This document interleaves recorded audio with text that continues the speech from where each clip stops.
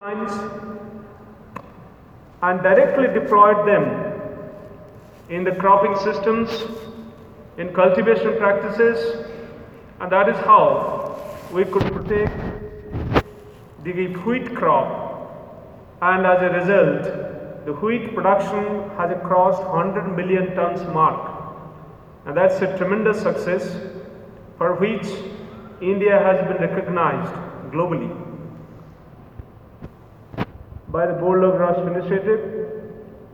And I'm sure as we go along, my breeder friends and also the crop protection scientists who are present here would continue striving in this direction to elaborately identify the sources of resistance, including the wild species,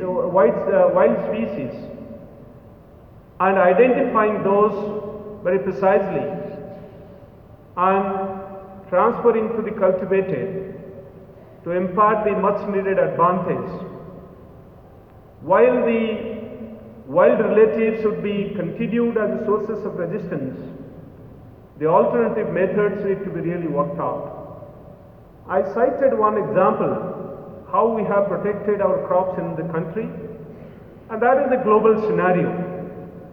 What I intend to focus and emphasize on is our continued efforts for identifying the sources of resistance, whether in cultivated or the wild, and deploying those very strategically, evolving over a period of time, because the pests keep evolving to outsmart the host plant resistance, the host plants, and the process, in fact, defeating the very resistance which we have built over years through a very systematic breeding effort.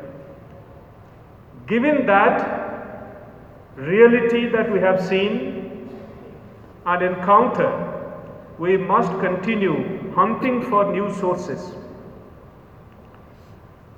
At the same time, as I said, we understand not so elaborately the pest side of the story. When I was working on white rust in case of mustard, a obligate pathogen, the difficulty was to get that particular pathogen from the field and go for inoculation in the same season and identify the resistant segregants in the breeding populations so that one can identify the segregants for advancing the generations and also make necessary crosses. After a few years, what one finds is the whole process of resistance has broken down. The donor is gone.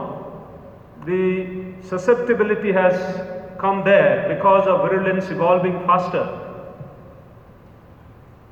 And that is one example that when we try to identify a source and continue deploying without understanding how the pathogen is evolving adequately,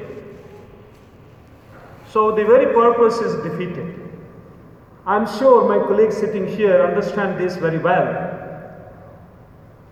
But in case of wheat, the way rust pathogens are evolving and the hotspots where they are evolving, the way they are evolving, I think there is a plenty of opportunity for us to go deeper, have a deep dive into the pathogen evolution processes to understand how they are actually going to behave in years to come under the climate change regime, and can we really simulate those conditions elsewhere and then have deeper insight into pathogen evolution.